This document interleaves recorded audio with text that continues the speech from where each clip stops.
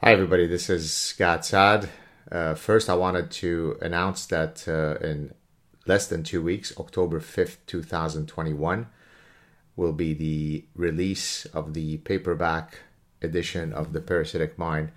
It's really important that you pre-order your copy as soon as possible. That way, when the official release happens, if many people have pre-ordered their copies, then it could enter the bestseller list right away. So it's really important. If you'd like to support my work, if you love what I do, if you'd like to buy a copy of the book, pre-order it now on Amazon. That would be truly great.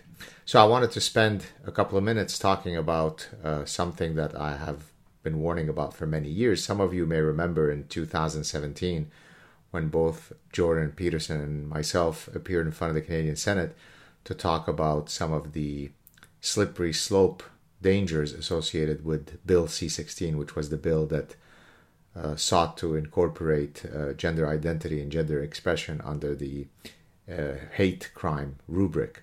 And of course, while we fully support the rights of all people to live free of bigotry, of course, including transgender people, there were some clear reasons why folks should be concerned about some of the downstream effects of such a law. And of course, the liberal senators scoffed and mocked, and a lot of my detractors, well, there are very few detractors, but the ones who are the most committed detractors turned it into, oh my God, the Senate laughed Saad out of the room. No such thing happened. The only thing that will be clear in history is what a bunch of cretinous buffoons they were. I warned you about what would happen when you have the government trying to, in the pursuit of social justice, murdering and raping truth, right? We can chew gum and walk at the same time. We can pursue social justice, true social justice, without ever ceding an inch to enemies of reason. So today I wanted to briefly talk about the British medical journal, The Lancet, which is one of the most prestigious medical journals. And they have, I guess, an issue where they're talking about, let's see here, what is it called? Menstrual shame and hashtag period poverty.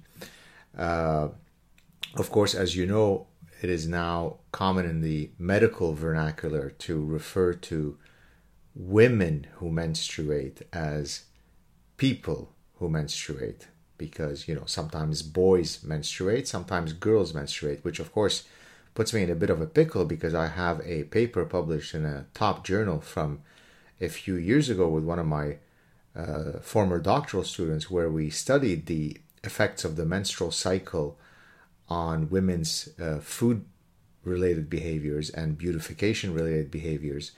And in the paper, we referred to women participants. So maybe we should issue a correction, and we should talk about, some of the women were biological women, but others were males who were menstruating.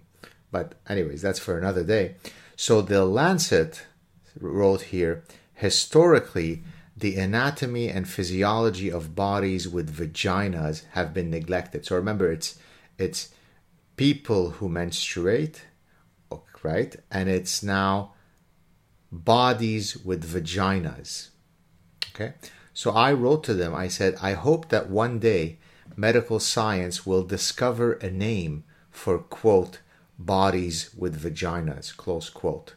Dr. Fauci, the vicar of science on earth, might help. So a medical journal is now no longer using the word women for, people who have vaginas. So they're just bodies with vaginas. Now imagine if we lived in a sane world, if you were to reduce the personhood of a woman to her being a body with a vagina. That would be considered the height of objectification. That would be considered the height of misogyny.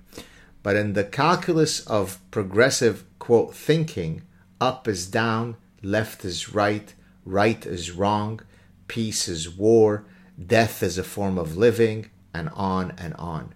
So this is what I have been warning against for so many years, because I live in the ecosystem where all bullshit originates from. It's called academia.